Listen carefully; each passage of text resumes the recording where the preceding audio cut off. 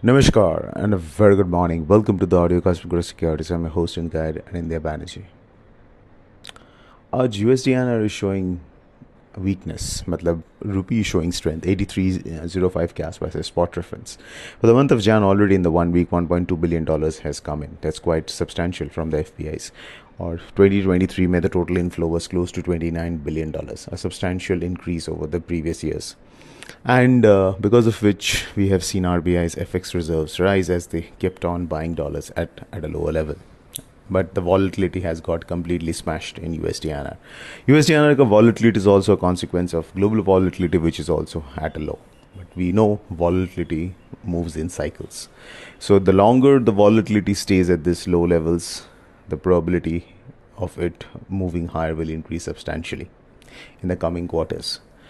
And we have seen historically that volatility can rise even when there is a sharp down move as well in the dollar. For example, in 2017, it used to oscillate between 66.50 and 69 or 68 half between 2016 and early part of 2017. Finally, around March of 2017, it broke down from that range and it came sharply downwards. So not necessarily rise in volatility can happen if it spikes higher. It can even do so if USDINR breaks down. So we'll keep an eye. As of now, 82.90, 83 is a major support. And as long as that support is holding out, it makes sense to buy on dips. Matlab, you can buy USDINR. Stop रहेगा 82.90 के नीचे on a hourly closing basis.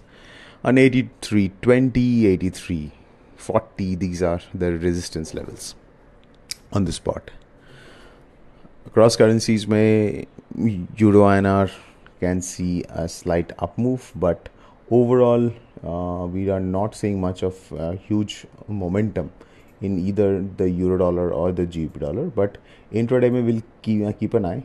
If we find a buying opportunity or a trading opportunity, we'll be intimating you about the Euro INR, GBP INR or JPY INR through our Telegram channel. आज कोई major data तो है नहीं, but overall जो data trickle down हो रहा है, जैसे यूके का एक कंज्यूमर स्पेंडिंग का डेटा आया on for the month of December. It was weaker than expected, but it's not having any substantial impact as of now on GBP dollar. And then there were comments from some of the Fed governors which were a little less hawkish. So all in all, no major triggers. Mood is risk on because equity markets are going higher.